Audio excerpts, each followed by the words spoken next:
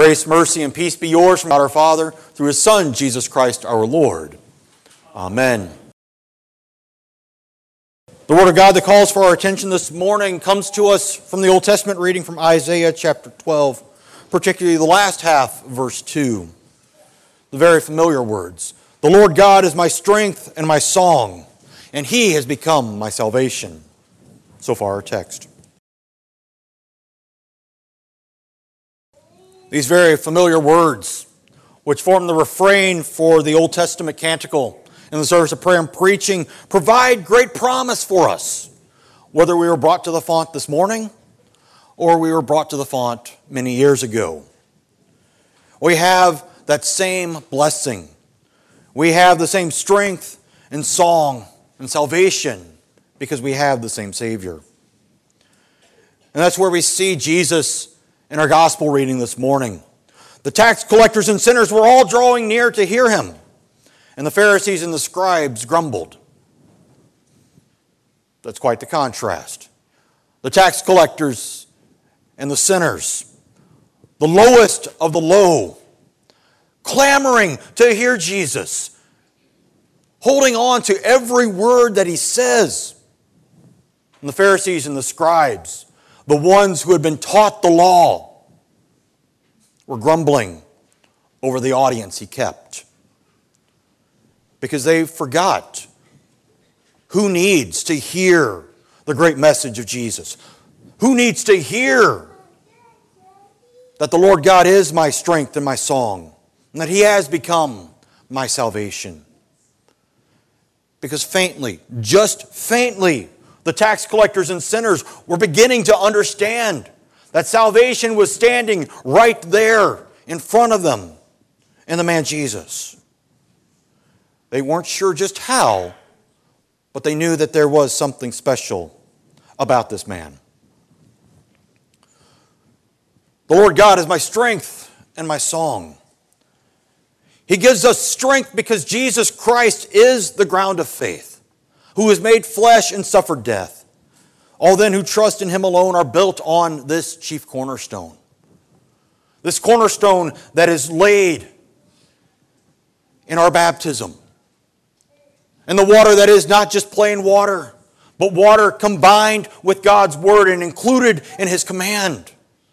That brings us the washing of the blood of Jesus, cleansing us of all of our sins, counting us as children of the Heavenly Father. As we sang to begin the service, here I raise my Ebenezer. Hither by thy help I've come, and I hope by thy good pleasure safely to arrive at home. Ebenezer, that stone of remembrance, that stone raised up by Samuel to cause Israel to remember that everything that they had was all by God helping them, all by His grace and His mercy. Just like everything you have in this life is all given to you by His grace and mercy. Grace and mercy first shown to you when you were brought to the font and the waters of baptism were poured over you, washing you clean of all your sins, forgiving you, and granting you that cornerstone upon which you could build your life and upon which you are strengthened. But also a cornerstone, as David says in the psalm, that is a hiding place for you. A place where you are preserved from trouble. Not that as a Christian you get a free pass on all the struggles of this life. In fact, as we did for Waylon this morning, as the confirmands will do in a couple of weeks, we took upon a great burden by renouncing the devil and all his works and all his ways, putting a target on him and on us for all the troubles that he can muster. All the troubles and struggles of this life come at us with even fuller force. But that is why we build our lives on the chief cornerstone of Jesus Christ, made flesh, who gives His life for the forgiveness of sins, gives us His blood in the water of baptism to wash them all away, so that we may be surrounded with the shouts of deliverance, the shouts of we welcome you in the name of the Lord, the shouts that great in your midst is the Holy One of Israel, who comes down to bring you His word week after week. This is the great thing that gets missed out on by those who are unable to be in church with us. When I go to visit the shut-ins, one of the many things that they say over and over again is how much they miss being in church with their brothers and sisters, especially those who are physically unable to do it. And it's not because they can't hear it on the radio or hear it online, but it's because it's that gathering together, that sense of feeling that great in your midst is the Holy One of Israel, something that does not get transmitted over the internet or over the airwaves. That greatness that comes to us when we can pray as we did before, and we'll pray again later, Our Father, who art in heaven. The Father who says, Son, daughter, you are always with me, and all that is mine is yours. In our baptism, we receive the great inheritance. We are like that younger son who demands the inheritance prematurely. But God, our Father, gives it to us graciously and says, here it is, but this is just the foretaste. The true inheritance is what we receive in the world to come. What drives our song and our praise. As Isaiah continues, give thanks to the Lord. Call upon His name. Make known His deeds among the peoples. Proclaim that His name is exalted. We sing because we have been given the inheritance. We sing because we have seen the greatness of God, not only when we gather together, but also in our lives. As we see, yes, He has given us a place where we can hide. He has preserved us from trouble. He has delivered us from those things. And so David continues in the psalm, therefore let everyone who is godly offer prayer to you at a time when you may be found. He gives us that opportunity every Sunday morning as we come together as brothers and sisters in this congregation to praise and glorify Him, but also to be strengthened ourselves as we hear the Word once again. We hear the promises repeated, further strengthening our song. Because it is there in the Word that we see that He was not just a good teacher. He was not just a great man who could work miracles, but He is, in fact, our salvation. He gives that to us in baptism.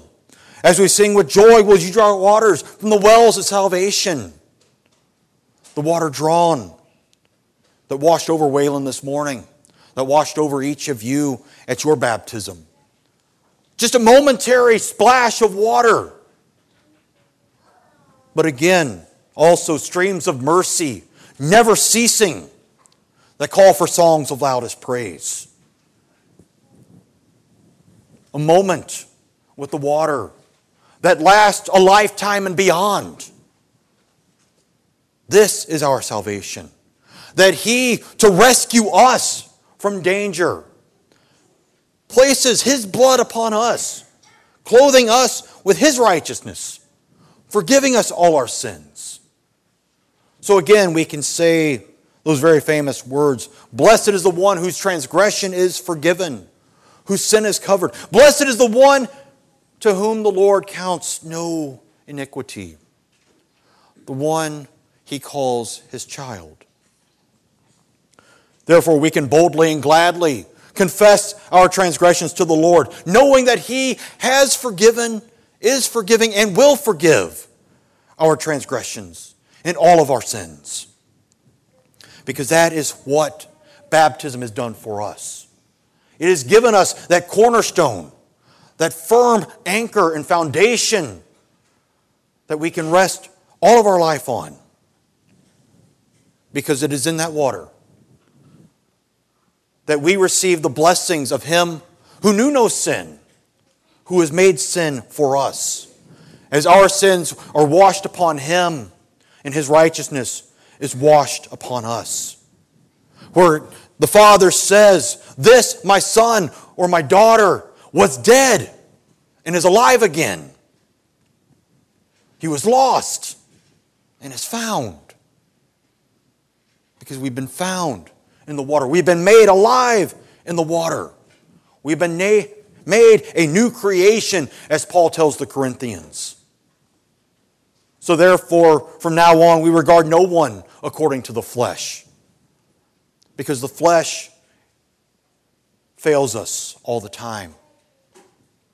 We regard each other according to the Spirit, knowing that in each of us, yes, is the sinful flesh, but is also the forgiving Spirit of God that leads us to go past those sins, to look past the sins of each other, to see the beloved brother and sister for whom Christ died, for whom Jesus saves us through the waters, being our strength and our song, because He has become our salvation.